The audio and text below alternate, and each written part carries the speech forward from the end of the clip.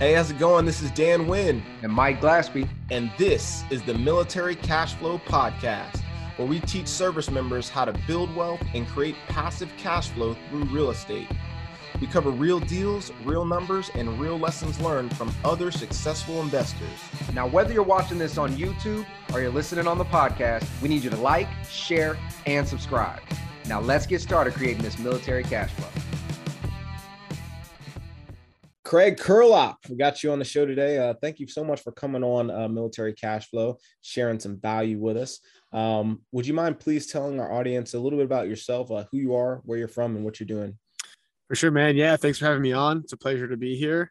I guess to start, my name is Craig Curelop. I'm located in the greater Denver area. My whole journey started with an obsession over achieving financial independence at an early age. So I pretty much did everything that I could to get there. I started off with a house hack back in 2017, and now I am 5 house hacks in. Got a bunch of other rental properties as well, actually out in North Carolina where Mike is at. And some other stuff as well. And, so I've been financially independent now for a couple of years. Once I've hit that financial independence mark, that's when I decided to take a little bit of a risk because I felt like I could take a risk, right? Like when you're financially independent, I no longer need a paycheck to survive. So I went out and started my own real estate team to help other people kind of achieve the same goals that I have. Through, we coach, guide, and mentor people through house hacking. And that's what the FI team is. Dude, that's awesome, man. I love just the quick summary of your story. Now let's get into the details, man, because I know that people want to know. One, let's start off with where did your journey with money and what was your introduction into FI, right? And then I'll get into we would love to know like your definition of FI and what that means for any of the audience that's unfamiliar with that. So I know that was like a 5-part question, but for sure. No, I'm used to answering those, it's like the history books back in the day. So I first learned about financial independence back in 2016 is when I first discovered it. I was reading Tim Ferriss's book, The 4-Hour Workweek, and he talks about thinking about your income and your expenses on a monthly basis versus an annual basis, which when people ask you how much money you make, you say, $70,000 a year, right? You never say $5,000 a month, right? And so that was just more digestible. And once he said that, hey, once your passive income exceeds your expenses, you no longer are required to work, right? And now anyone who's going to achieve financial independence at a young age is likely not going to just stop working, right? Like there's a certain fire, a certain drive, and a certain set of discipline that you need to scratch and itch and exercise when you achieve financial independence at a young age. And so, back in 2016, I read that book. I was in Silicon Valley at the time, working in the venture capital world. So the path to financial independence was building a business, right? An entrepreneurial venture. And I had like 4 or 5 really, really cruddy ideas. And after realizing that, man, I don't need to be like a billionaire, right? I can just own a handful of rental properties, and 90% of the world's millionaires own real estate. So, hey, like just do what's tried and true, right? So that's when I found BiggerPockets. And I just started getting absorbed into BiggerPockets. I was watching their webinars, listening to their podcasts, reading their books, like just being obsessed with BiggerPockets. And in 2017, I actually got a job at BiggerPockets, right? So after 6 months of listening to them and basically like living BiggerPockets, I got a job there. And that's when kind of my life hit a pretty big inflection point. That was when I could actually hang out with some of the big dogs and have a little bit of credibility. And that's when I got my first house hack. Dude, that's awesome. That's such a great story, man. Like how did you, all right. So you got introduced to FI and understanding through Tim Ferriss's book. And then you were already working in the venture capital space. And I know there's typically a lot of money to be made, especially if you're talking about the Silicon Valley, right? So, and then from there going to BiggerPockets, how did that transition work? Because it seems like you had a light bulb switch, right? And then you're like, I'm assuming you had a higher income in Silicon Valley than you did when you switched over to work for BiggerPockets. Because if it was in 2017, they were pretty big, but they weren't like, BiggerPockets now, right? So yeah, how was that? Can you talk us through that and what that looked like for you? Yeah. So back in Silicon Valley, I was making over 100 grand a year, like all in, if you include like the 401k match and everything, probably about $115,000 a year, which is a phenomenal salary for a 22-year-old right out of college, right? I think most people would take that, but I was miserable. I was working, at least 60 hours a week, many weeks closer to 80 to 100. And so if you do the dollar per hour value, I'm actually not making that much, right?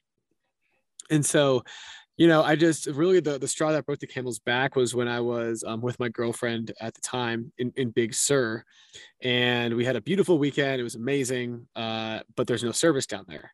So I get an email on my phone Sunday night when I get back that I have to finish up this memo by 8 a.m. Eastern time, which was 5 a.m. Pacific. So that whole Sunday night, I was freaking doing this memo, and she was upset and I was upset. And I'm like, man, like if this is like a preview of the rest of my life, if I continue in this field and grow, then I don't want it. Like unsubscribe, like I don't want this lifestyle.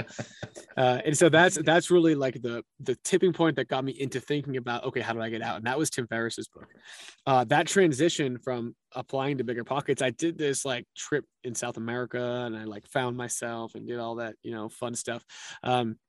And that was when I was like, all right, like when I get back, I am hardcore applying to jobs. So I applied to 250 jobs in one weekend.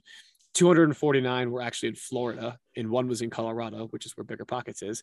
And so obviously I could not pass up a Bigger Pockets opportunity.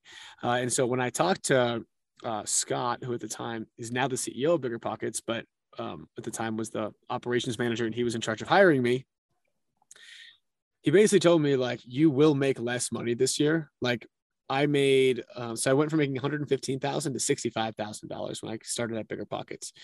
But however, like, he's like, I think you're going to get a lot more opportunity here where you have, a pathway to make a lot more.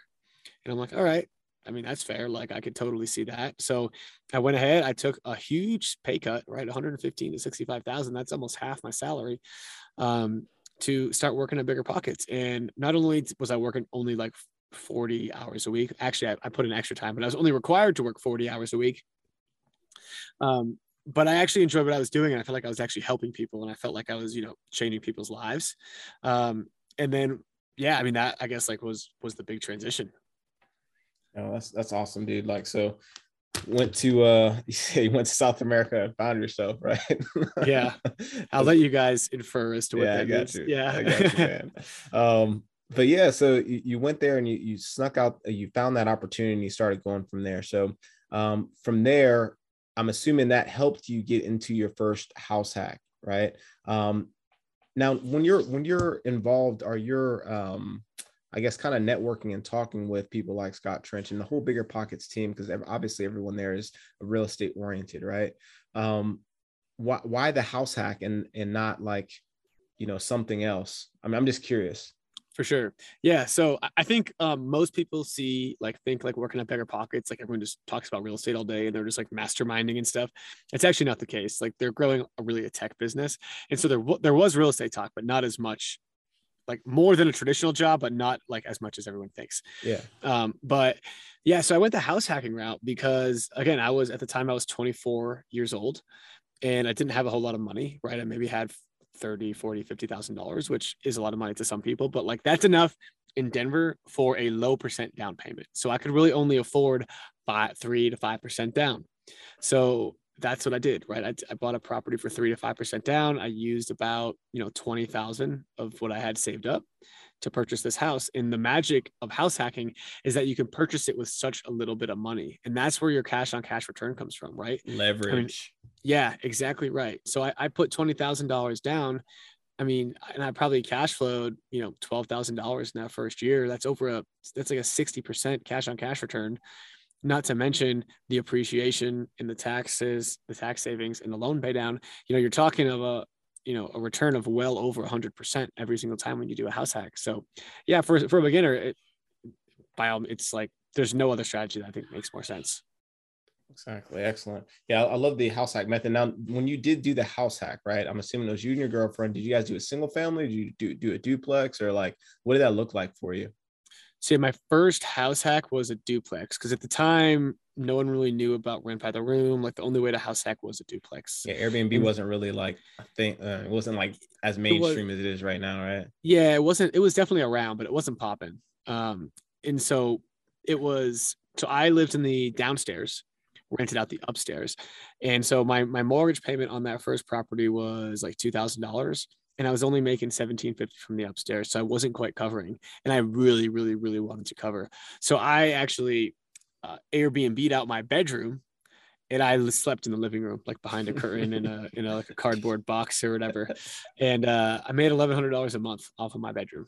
Love it. So, Love it. yeah. So what I want to really emphasize there, right, is the power of house hacking, right? We have most of our audience are service members, right? And we try to really preach using that VA loan with 0% down, similar to I'm assuming you use an FHA loan, right? Yeah. The same exact concept, but you put 0% down. So it's even more of a cash on cash. It's literally 100% cash on cash return pretty much immediately.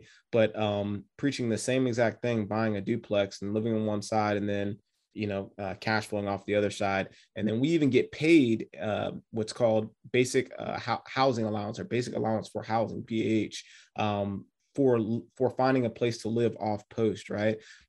So we get to reduce our living expenses by renting out the other side. And then also we get paid and get to keep our BAH, which is an awesome thing. So what did that look like for you, or how much did that change your financial position once you started house hacking? You no longer had to pay for what most people would say is their most expensive monthly expense, right? What did that look for like sure? for you? Yeah. So, I mean, I was living pretty cheap before. I think I was living for $600 a month in a room. Yeah. In Colorado. Yeah. I got a steal, right? Like you couldn't find that. Honestly, it was such a steal. But really, that actually my real living expense was probably about $1,000 a month. Like if I were to actually if I didn't find this fluke deal. And so let's just say $1,000 a month. Plus I went from spending what would probably be about $1,000 a month to making $600 a month and living for free. Right. So that's a $1,600 difference. And so, I mean, that's obviously significant, right? That's like almost 20 grand a year. And so that right there is your savings for your next house hack. Right. I mean, that's how you build it. That's how you grow it. Exactly. It's kind of like a compounding interest a little bit, right? Like for sure. The way the money grows. That's awesome. So you just parlay that into a few more house hacks, right? And then, so did you wait the 1 year? Because that's another thing that a lot of people are asking questions about. What did that look like for you? The space in between the first one and then the second one, third, fourth, and fifth. Like, what did that look like for you? Yeah. So I call that the lull period. And it happens a lot. Like if you're still working at W-2 and you just got your first one and it's all settled, especially if it's more turnkey. Cause yeah, I had that thing rented in a month and the Airbnb was set up in a month. And I was like, shoot, I got like 10 more months so I can buy my next one. Like what do I do now? And so basically what I did was I worked really hard at my job to make sure that I got my bonus at the end of the year. I asked my employer at BiggerPockets, I asked Scott, I said, hey, is there any projects that I can do that's outside of my current job description, outside of my current scope of work that would make the company money that I could potentially get like a bonus for, right? Like a spot bonus. And he thought about it and he was like, yeah, you can create landlord forms for all 50 states and we'll pay you $500 per state. And I was like, okay. So I went in and I literally, like the landlord forms are still on the BiggerPockets site. And I created all those and created all of those with, contacted a lawyer in all 50 states and we got the landlord forms reviewed and looked at. And then I got 25 grand from it. Dude, right? Talk about adding value, dude. That is awesome, man. That's a great way to think outside of the box, man. How can you add value to your organization in return that brings something to you? And I'm sure you learned a lot through that process as well, right? How many attorneys did you talk to, different attorneys throughout different states? And you eventually invested in, I'm curious, I know you eventually invested in North Carolina with your couple of rental properties. Did you use any of those attorneys that you talked to, or did you continue to use them? No, I didn't actually use them. Yeah. Sorry, it's not the love story that you wanted. That's all good. I just honestly, I found Mike and the Five Pillars team, and I was just like, yeah, I'm just gonna use whoever you guys use because you got your shit dialed. So Mike's a monster, and Shelby, the whole Five Pillars team. Shout out to them, man. They're freaking awesome, dude. I love those guys. Excellent. Okay. So you did the parlay, you did you waited 12 months, and then you did another house hack. You had that low period that you talked about. And I think that's like the most important time, really. That's like very little, it's not talked about often, right? Like how important that time is, because you kind of really get to sit and reflect on what you're doing, and then also strategize your next move, right? Which is extremely important for how you're mapping this thing out. Right. So yeah.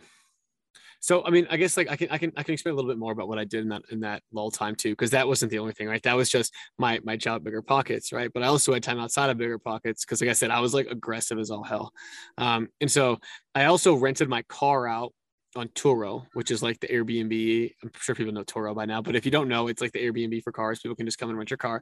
I was biking and walking distance from work, and biking and walking distance from grocery stores and all that. So I would pretty much just bike everywhere.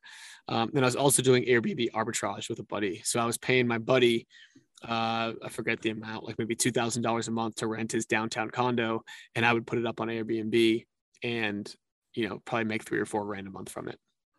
Nice.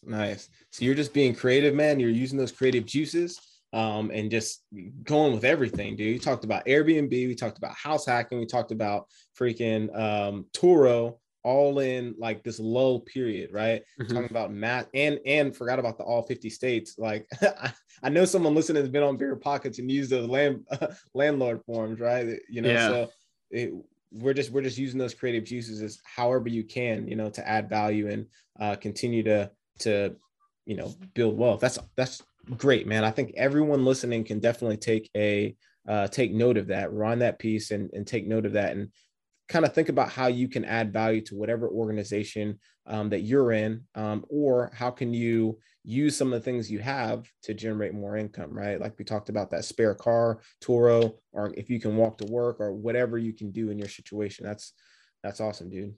Yeah, it's just like how can you turn your, like Robert Kiyosaki calls, assets are things that put money in your pocket, liabilities are what takes money out of your pocket. So how can you turn your liabilities into assets, right? So that's what I did with my car, and that was pretty much probably the only thing that was consistently taking money out of my pocket. But that was kind of my mindset. Great. So let's talk FI, man. Like, so we haven't actually had anyone on the show like specifically talk to FI. We know you got a podcast. It's the FI team, right? It's a great podcast. Can you explain a little bit about what FI means, and then what the definition of FI is, why it's important, and like why other people should kind of pursue that? Yeah. So financial independence is the idea that you can support your lifestyle through your investments, through your passive income. So to some people, that's stock dividends. To some people, that's just like selling off their stock portfolio slowly. To some people, that's rental income, right? I think rental income is the fastest way to get there. So that's the way that I pursued, right? And so once you're like, there's kind of different tiers of financial independence or FI. There's base FI, which is like, okay, your basic needs are covered, right? So think $3,000 to $5,000 a month for most people is base financial independence. Then there's kind of like comfortable FI, right? Where it's like you're living a middle-class lifestyle, probably $100,000 to $100,000 a year spending, right? And so that is base level FI. And then there's what's called Fat Fire. Fat Fire is like, you can basically spend kind of whatever you want. You really don't have to really worry about money anymore, right? And that's probably, again, that's different for different people, but for us, that's probably like $250,000 to $500,000 a year of passive income. What about Barista Fire, man? What's Barista Fire? I forget about that. They said Barista Fire is when you have enough income to quit whatever job you don't want, right? And you just need a little bit to supplement, meaning you can go be a barista, right? Like you only need health insurance. So, yeah, exactly. Well, that's a perfect way to do it. So for us, it would be called, like, I guess, reservist fire, right? Like you just go be a reservist, get your health care, a little bit of income, and still be good to go. Yeah. There you go. Yeah. That's an excellent breakdown, man. So what does that mean for you? What does FI mean for you? So FI, the reason why I was so adamant about achieving FI is that I think until you're financially independent, you are just living your life playing not to lose, right? You're going to work every day. And if you don't go to work every day, like your life is in your boss's hands. If he fires you, what are you going to do? Right. And so that's really no way to live, right? A pandemic hits, a crash happens, you get laid off. Like, what do you do? What do you do to your family? And so I just think like one, there's a safety, a feeling of safety there. And it's like, you know, if it's men listening to this podcast or women, like your job is to, you know, supply for your family. And if you lose your job and you can't supply for your family, like you're not being the man that you were born to be. Right. And so that's a big piece of it for me. Secondly is once you can stop playing not to lose and you achieve financial independence, at least base level financial independence, you can then go out and be an entrepreneur. Right. And you can go take bigger risks that other people can't take because they can't lose, right? They can't spend they can't risk $10,000 and lose it and not, you know, again, still be able to like survive. Whereas like when you're based financial independent and you have maybe a little bit of a nest egg, all right, I'm going to go try this $10,000 venture. I'm going to go spend $10,000 to open up a new business. And that $10,000 could then turn into $1 million in a year or two. Right. And that's like kind of what I did, right? Like my net worth and my earnings exploded once I quit my W-2 job. And you'll see it. Like you can go look up like what are the highest paying jobs. You're going to see it. Doctor, lawyer, engineer, all this stuff. But like the top level is entrepreneur because it's infinite. Right. All right, let's take a quick break. I hope you're enjoying this awesome episode. If this episode has got you pumped up and you're looking for more ways to learn, network, and take action, make sure you go over to www.militarycashflow.com, where we're doing our absolute best to provide our military community with tons of value. Here's just a few things you'll find when you go to militarycashflow.com. You'll find our books. You'll find the Military Cashflow Facebook group, where we have thousands of new and experienced military investors networking and asking and answering questions. You'll find our Military Cashflow real estate investing course that teaches you everything you need to know to buy a cash flowing producing asset. We teach you how to find the deal, how to analyze, how to renovate, how to build your team and maintain that property. You'll find our one-on-one coaching programs. And when you're ready to start taking action and invest, or you're looking just to PCS, we'll even vet and find an investor and military-friendly realtor in your area at zero cost to you. So make sure you head over to www.militarycashflow.com to get access to all these great tools. And lastly, and I would almost say most importantly, make sure you share this information with another military member that might find it valuable. And with that said, let's get back into this episode. I think that's crucial because you're 100% right, man. Like if you're just barely getting by, you can't afford to take any risks because any risk means like loss of livelihood, right? So as soon as you get beyond that and actually have a little bit of money to then invest into something like an entrepreneurial journey, then your net worth can explode. Like you can definitely put more into doing other things, like generating more income, right? What did that look like for you? Because obviously we know that you started a realty firm, right? Or you started a realty team. What did that look like for you? And what did that risk look like for you?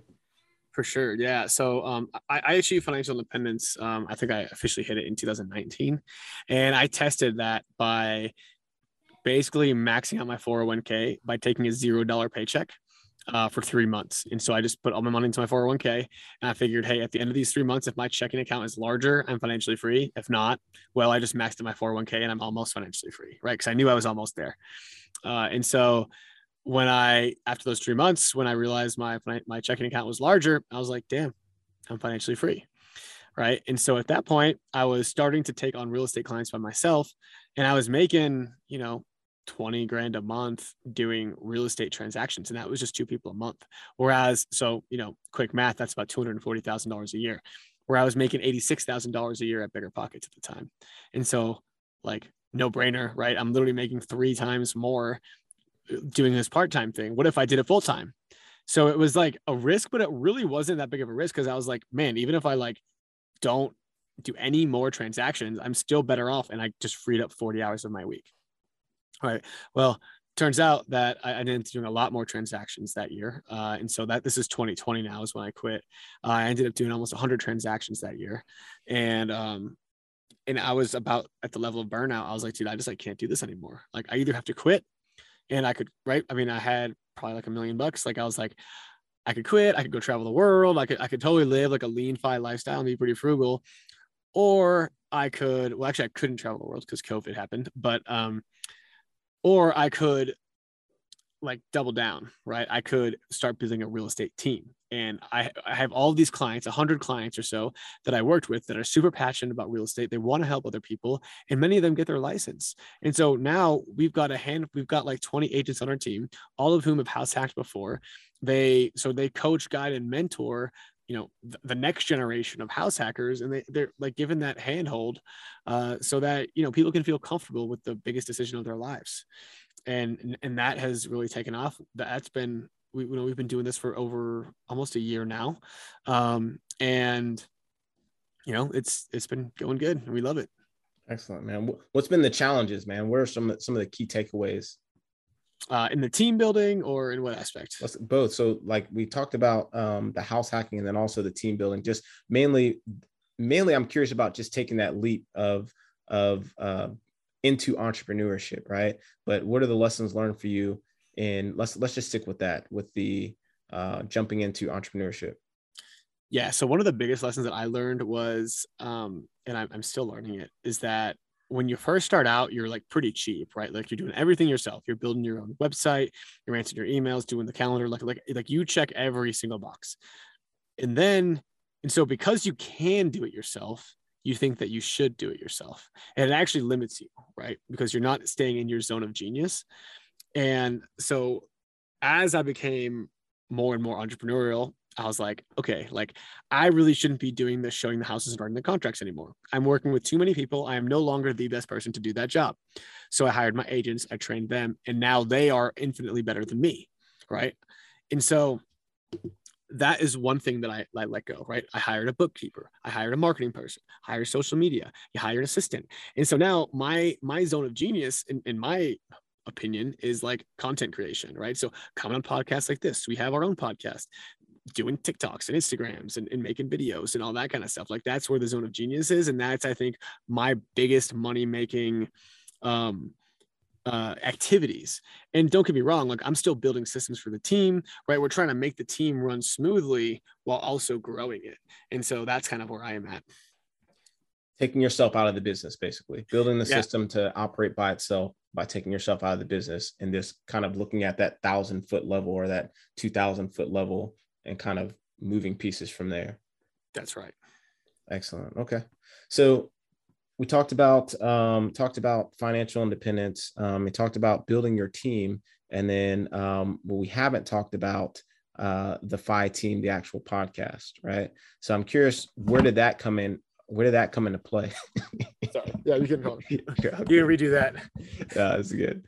So we talked about the FI team. We talked about the real estate. We talked about jumping into entrepreneurship, right, and building the real estate team. What about the FI team podcast, right? Where did that come into play, and how does that factor into everything that you've created, so far? Yeah, so the FI Team podcast has actually gone through kind of an evolution. It started off as kind of just a lead generation source for a real estate team. It was me and another agent, and we were just talking real estate. However, it's kind of transitioned into, he ended up, it ended up not working out with my first partner. Now we got another partner who's amazing. Her name is Ziana McIntyre. You may have heard of her. And so we are now just like, kind of just like this one, right? We just want to hear people's journeys through financial independence, because everyone's got a different journey and everyone's at a different spot on their journey, right? And so someone may have done it through real estate, someone may have done it through stocks. We tend to talk mostly about real estate, but some people have 100 units and some people have one, right? And so it's just like, where are you in your journey? How did you get there? And everyone's journey is different, and hopefully you can just like take some ideas from them. And yeah, we're actually transitioning the podcast and rebranding it. So by the time this airs, it actually may be called Investify. That's the new name. So yeah, definitely come check it out. All right, excellent. Yeah, I love what you're doing there, because I listened to the Mindy Kaling episode, and if you guys don't know, she's part of Bigger Pockets. She runs the Money Show podcast, which I listened to that as well. So it's pretty interesting. She never really talks a lot about herself. So when you kind of break down her journey, it's pretty cool to see a different side of someone, right? Which I'm sure like someone listening to this would be like, oh man, I didn't know that about Craig. I listened to the FI team or the Investify, right? And Investify, Investify, yeah, Investify, and I didn't know that this was his actual journey, right? So I really like that. We talked about the transition into the podcast and how you first started it, and it was really just a lead generation thing, and it's morphed into something bigger, right? It's morphed into something bigger, and all those stories, all these interviews that you're having, they're from people with different walks of life and different parts of their investing journey. One thing I really like about it is because, I mean, all of them are pretty much relatable, right? You can relate to a certain part of someone's journey regardless of who it is. That's one thing I love about bringing other people on, because there's something here, there's somebody listening that can really relate to your stories. Like, man, I was there too. Oh man, I'm at that point. And just like you talked about, giving specific ideas, man. That's one thing I love about podcasts myself, just meeting some pretty cool people. It's always good times, man. Oh yeah, love that. I love that too.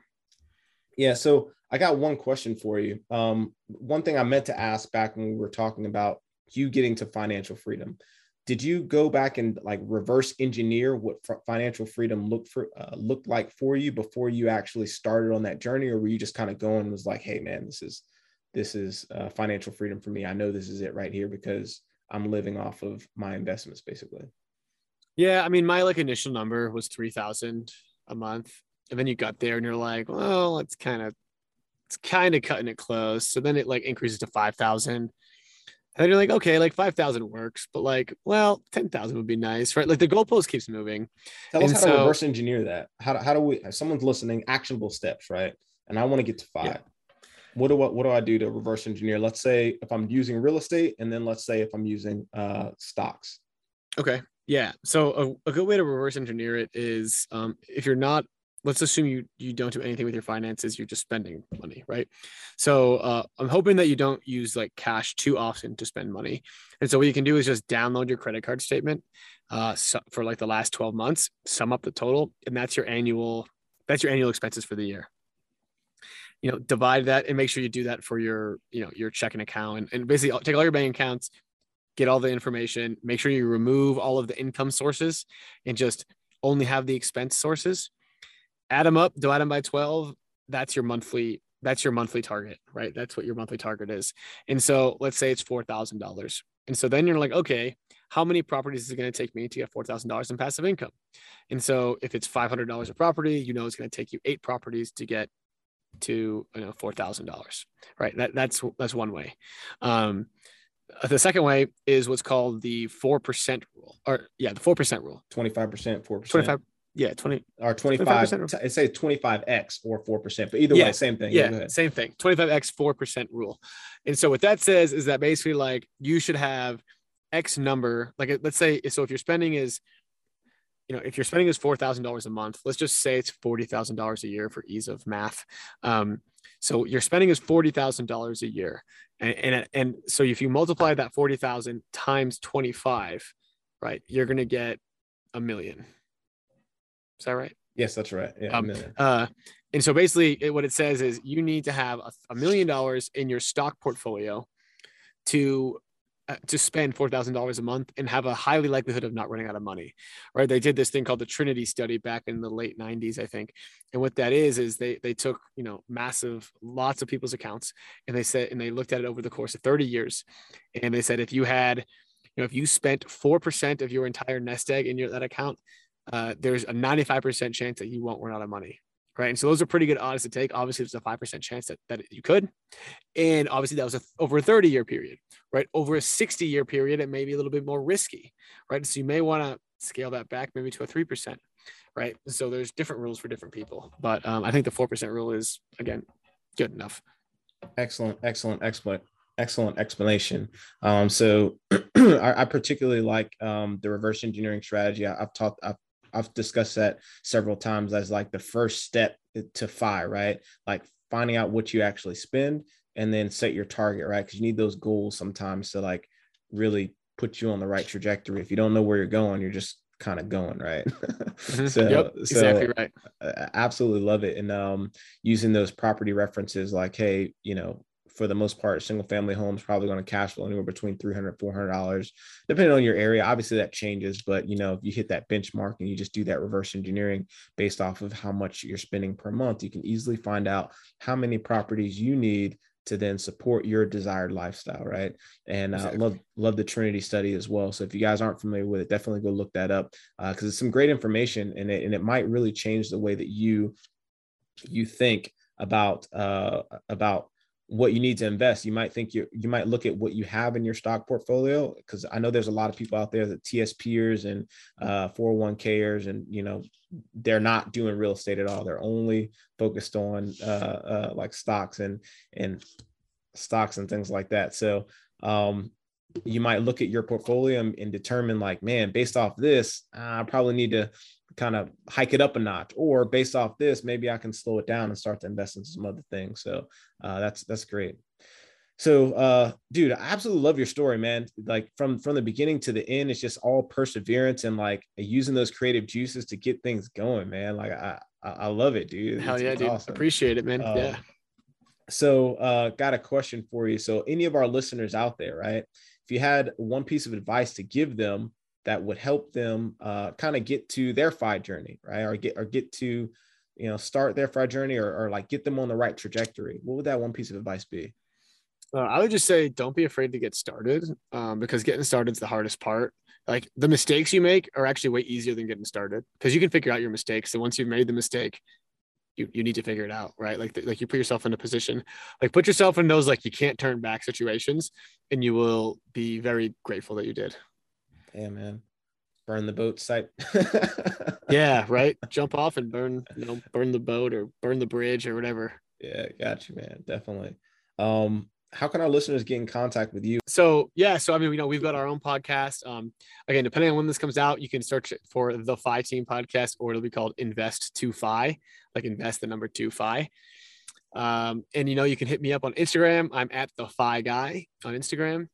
And I mean, those are probably the best 2 places to hit me up. Man, it's been awesome, man. Like, love talking with you. You dropped a lot of nuggets. I know there's some really relatable, some people that are going to find this show extremely relatable, and find some things that they can incorporate into whatever their ventures are, whether it be real estate or just getting to FI in general, man. I think it's really important. I just really appreciate you coming on the show, man, spending some time with us. Appreciate you, dude. Yeah, I appreciate you having me, man. It's been a lot of fun. I always love talking about this stuff. So yeah, man. Well, with that, this is Dan Wynn signing off.